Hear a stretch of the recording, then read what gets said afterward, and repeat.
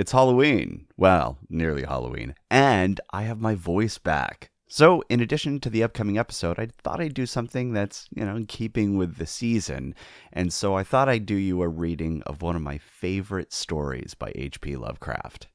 It's called The Music of Erich Zann. I've examined the maps of the city with the greatest care. Yet I have never again found the Rue d'Orsay. These maps have not been modern maps alone, for I know that names change. I have, on the contrary, delved deeply into all the antiquities of the place, and have personally explored every region, of whatever name, which could possibly answer to the street I knew as the Rue d'Orsay. But despite all I've done, it remains a humiliating fact that I cannot find the house, the street, or even the locality where, during the last months of my impoverished life as a student of metaphysics at the university, I heard the music of Erich Zann. That my memory is broken, I do not wonder, for my health, physical and mental, was gravely disturbed throughout the period of my residence in the Rue d'Orsay. And I recall that I took none of my few acquaintances there. But that I cannot find the place again is both singular and perplexing. For it was within a half-hour's walk of the university, and was distinguished by the peculiarities which could hardly be forgotten by anyone who had been there. I have never met a person who has seen the Rue d'Orsay. The Rue d'Orsay lay across a dark river bordered by precipitous brick blear-windowed warehouses and spanned by a ponderous bridge of dark stone. It was always shadowy along that river, as if the smoke of neighboring factories shut out the sun perpetually. The river was also odorous with evil stenches which I have never smelled elsewhere, and which may someday help me find it, since I should recognize them at once. Beyond the bridge were narrow cobbled streets with rails, and then came the ascent, at first gradual, but increasingly steep as the Rue d'Orsay was reached. I have never seen another street as narrow and steep as the Rue d'Orsay. It was almost a cliff, closed to all vehicles, consisting in several places of flights of steps, and ending at the top in a lofty ivied wall. Its paving was irregular, sometimes stone slabs, sometimes cobblestones, and sometimes bare earth with struggling greenish-gray vegetation. The houses were tall, peak-roofed, incredibly old, and crazily leaning backward, forward, and sideways. Occasionally, an opposite pair, both leaning forward, almost met across the street like an arch. And certainly they kept most of the light from the ground below. There were a few overhead bridges from house to house across the street. The inhabitants of that street impressed me peculiarly. At first, I thought it was because they were all silent and reticent, but later decided it was because they were all very old. I do not know how I came to live on such a street, but I was not myself when I moved there. I had been living in many poor places, always evicted for want of money, until at last I came upon that tottering house in the Rue d'Orsay, kept by the paralytic Blandot. It was the third house from the top of the street, and by far the tallest of them all. My room was on the 5th story, the only inhabited room there, since the house was almost empty. On the night I arrived, I heard strange music from the peaked garret overhead. And the next day, I asked old Blandot about it. He told me it was an old German viol player, a strange dumb man who signed his name as Erich Zann, and who played evenings in a cheap theater orchestra, adding that Zann's desire to play in the night after his return from the theater was the reason he'd chosen this lofty and isolated garret room, whose single gable window was the only point on the street from which one could look over the terminating wall at the declivity and panorama beyond. Thereafter, I heard Zann every night, and although he kept me awake, I was haunted by the weirdness of his music. Knowing little of the art myself, I was yet certain that none of his harmonies had any relation to music that I'd heard before, and concluded that he was a composer of highly original genius. The longer I listened, the more I was fascinated, until, after a week, I resolved to make the old man's acquaintance. One night, as he was returning from his work, I intercepted Zann in the hallway, and told him that I would like to know him, and be with him when he played. He was a small, lean, bent person, with shabby clothes, blue eyes, grotesque satyr-like face, and nearly bald head. And at my first words, seemed both angered and frightened. My obvious friendliness, however, finally melted him, and he grudgingly motioned to me to follow him up the dark, creaking, and rickety attic stairs. His room, one of only two in the steeply pitched garret, was on the west side, toward the high wall that formed the upper end of the street. Its size was very great, and seemed the greater because of its extraordinary bareness and neglect. Of furniture, there was only a narrow iron bedstead, a dingy washstand, a small table, a large bookcase, an iron music rack, and 3 old-fashioned chairs. Sheets of music were piled in disorder about the floor. The walls were of bare boards, and had probably never known plaster, whilst the abundance of dust and cobwebs made the place seem more deserted than inhabited. Evidently, Erich Zann's world of beauty lay in some far cosmos of the imagination. Motioning to me to sit down, the dumb man closed the door, turned the large wooden bolt, and lighted a candle to augment the one he had brought with him. He now removed his viol from its moth-eaten covering, and taking it, seated himself in the least uncomfortable of the chairs.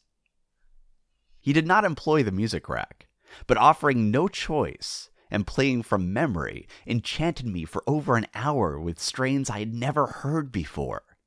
Strains which must have been his own devising. To describe their exact nature is impossible for one unversed in music. They were a kind of fugue, with recurrent passages of the most captivating quality, but to me were notable for the absence of any of the weird notes I had overheard from my room below on other occasions. Those haunting notes I had remembered, and had often hummed and whistled inaccurately to myself.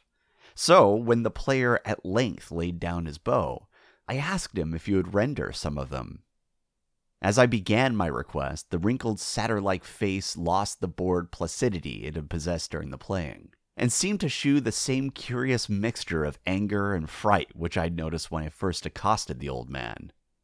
For a moment, I was inclined to use persuasion, regarding rather lightly the whims of senility, and even tried to awaken my host's weirder mood by whistling a few of the strains to which I had listened the night before. But I did not pursue this course for more than a moment. For when the dumb musician recognized the whistled air, his face grew suddenly distorted with an expression wholly beyond analysis, and his long, cold, bony right hand reached out to stop my mouth and silence the crude imitation. As he did this, he further demonstrated his eccentricity by casting a startled glance towards the lone curtained window, as if fearful of some intruder. A glance doubly absurd, since the garret stood high and inaccessible above all the adjacent roofs. This window being the only point on the steep street, as the concierge had told me, from which one could see over the wall at the summit. The old man's glance brought Blandot's remark to my mind, and with a certain capriciousness I felt a wish to look out over the wide and dizzying panorama of moonlit roofs and city lights beyond the hilltop, which, of all the dwellers in the Rue d'Orsay, only this crabbed musician could see. I moved toward the window, and would have drawn aside the nondescript curtains, when, with a frightened rage, even greater than before, the dumb lodger was upon me again, this time motioning with his head towards the door, as he nervously strove to drag me thither with both hands.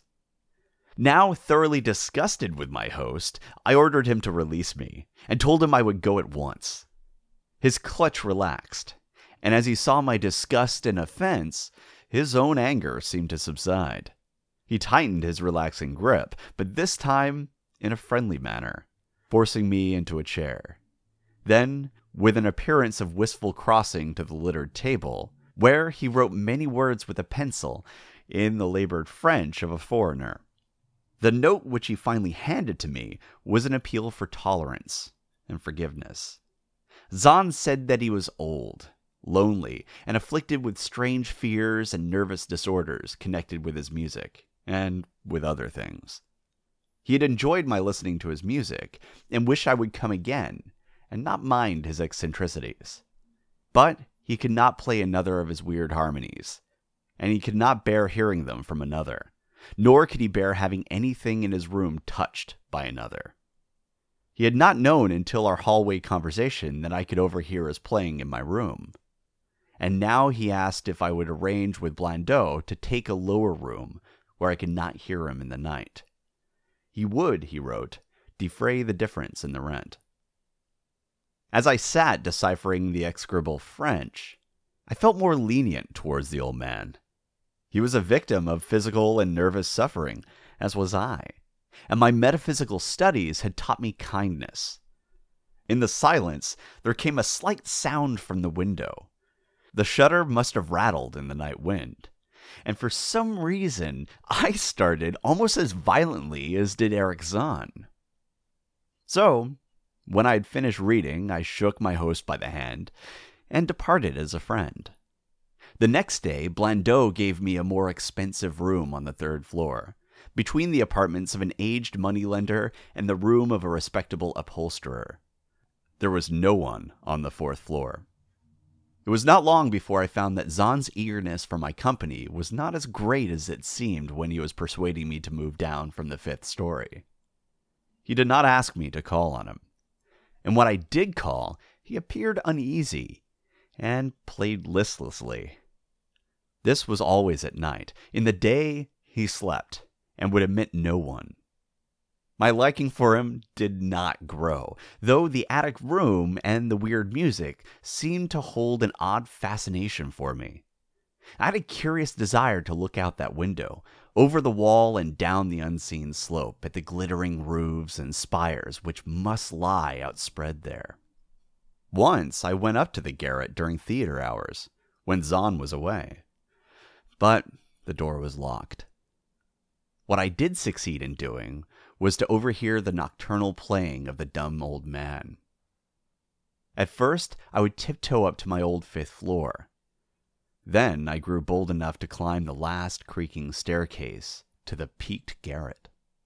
There, in the narrow hall, outside the bolted door with a covered keyhole, I often heard sounds which filled me with an indefinable dread.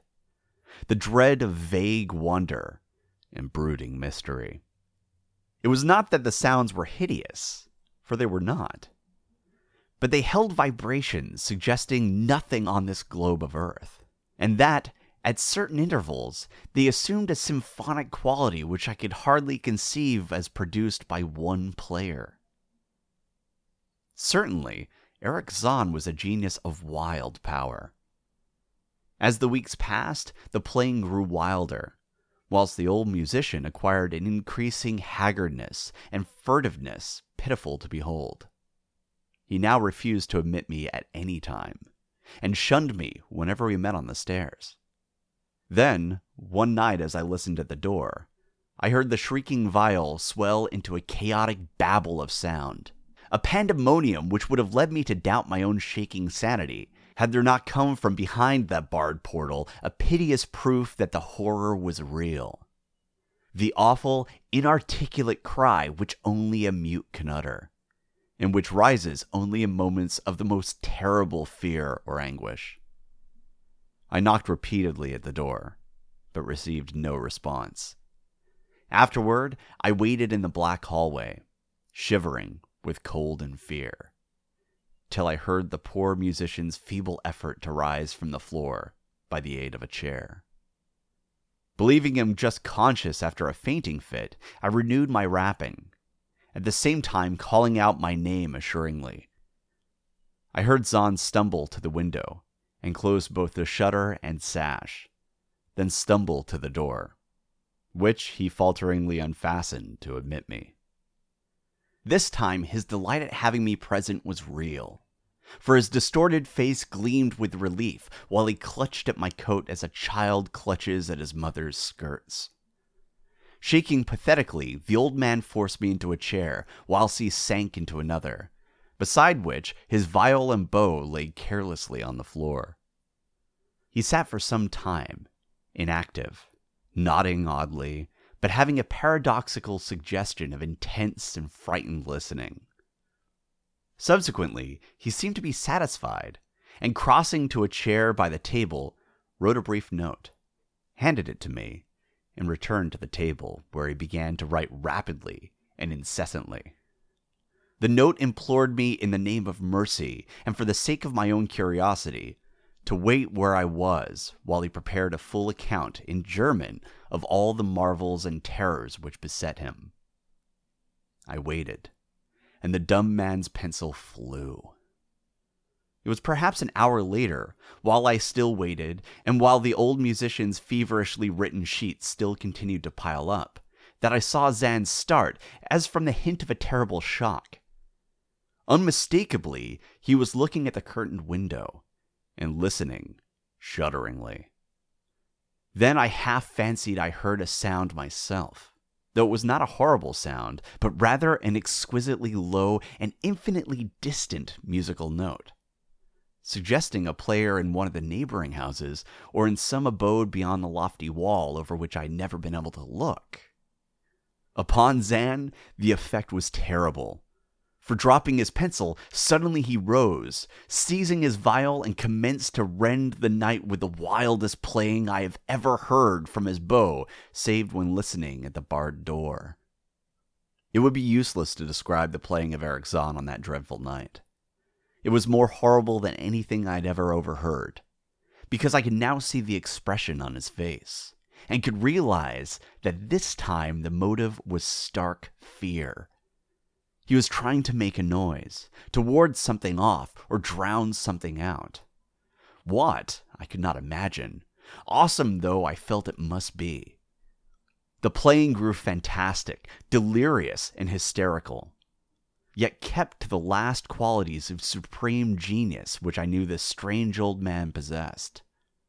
I recognized the air. It was a wild Hungarian dance popular in the theaters, and I reflected for a moment that this was the first time I'd ever heard Zann play the work of another composer. Louder and louder, wilder and wilder, mounted the shrieking and whining of that desperate viol. The player was dripping with an uncanny perspiration and twisted like a monkey, always looking frantically at the curtained window. In his frenzied strains, I could almost see shadowy satyrs and bacchanals dancing and whirling insanely through the seething abysses of clouds and smoke and lightning. And then I thought I heard a shriller, steadier note that was not from the viol. A calm, deliberate, purposeful, mocking note from far away in the west. At this juncture, the shutter began to rattle in a howling night wind which had sprung up outside, as if in answer to the mad playing within. Zann's screaming viol now outdid itself, emitting sounds I never thought a viol could emit. The shutter rattled more loudly, unfastened, and commenced slamming against the window.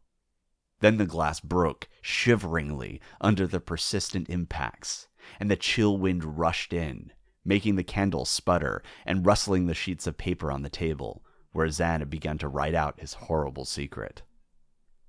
I looked at Zann, and saw that he was past conscious observation. His blue eyes were bulging, glassy and sightless, and the frantic playing had become a blind, mechanical, unrecognizable orgy that no pen could even suggest. A sudden gust, stronger than the others, caught up the manuscript and bore it towards the window. I followed the flying sheets in desperation, but they were gone before I reached the demolished panes. Then I remember my old wish to gaze from this window, the only window in the Rue d'Orsay from which one might see the slope beyond the wall, and the city outspread beneath. It was very dark, but the city's lights always burned, and I expected to see them amidst the rain and wind. Yet when I looked from the highest of all gable windows, looked while the candles sputtered and the insane viol howled with the night wind, I saw no city spread below, and no friendly lights gleaming from the remembered streets, but only the blackness of space, illimitable. Unimagined space, alive with motion and music, and having no semblance to anything on earth. And as I stood there, looking in terror, the wind blew out both the candles in the ancient peaked garret, leaving me in savage and impenetrable darkness, with chaos and pandemonium before me, and the demon madness of that night-baying viol behind me. I staggered back in the dark, without means of striking a light, crashing against the table, overturning a chair, and finally groping my way to the place where the blackness screamed with shocking music. To save myself and Erich Zann, I could at least try, whatever the powers opposed to me. Once, I had thought some chill thing brushed me, and I screamed. But my scream could not be heard above that hideous viol. Suddenly, out of the blackness, the madly sawing bow struck me, and I knew I was close to the player. I felt a head, touched the back of Zann's chair, and then found and shook his shoulder in an effort to bring him to his senses. He did not respond. And still, the viol shrieked on without slackening. I moved my hand to his head, whose mechanical nodding I was able to stop, and shouted in his ear that we must both flee from the unknown things of the night. But he neither answered me nor abated the frenzy of his unutterable music, while all through the garret strange currents of wind seemed to dance in the darkness and babble. When my hand touched his ear, I shuddered, though I knew not why. Knew not why until I felt the still face. The ice-cold, stiffened, unbreathing face whose glassy eyes bulged uselessly into the void. And then, by some miracle, finding the door and a large wooden bolt, I plunged wildly away from that glassy-eyed thing in the dark, and from the ghoulish howling of that accursed viol, whose fury increased even as I plunged. Leaping, floating, flying down those endless stairs through the dark house, racing mindlessly out into the narrow, steep, and ancient streets of steps and tottering houses, clattering down steps and over cobbles to the lower streets, and the putrid canyon-walled river, panting across the great dark bridge to the broader, healthier streets and boulevards we know. All these are terrible impressions that linger with me. And I recall that there was no wind, and no moon was out, and that all the lights of the city twinkled. Despite my most careful searches and investigations, I have never since been able to find the Rue d'Orsay. But I am not wholly sorry, either for this or for the loss in the undreamable abysses of the closely written sheets, which alone could have explained the music of Erich Zann. Happy Halloween.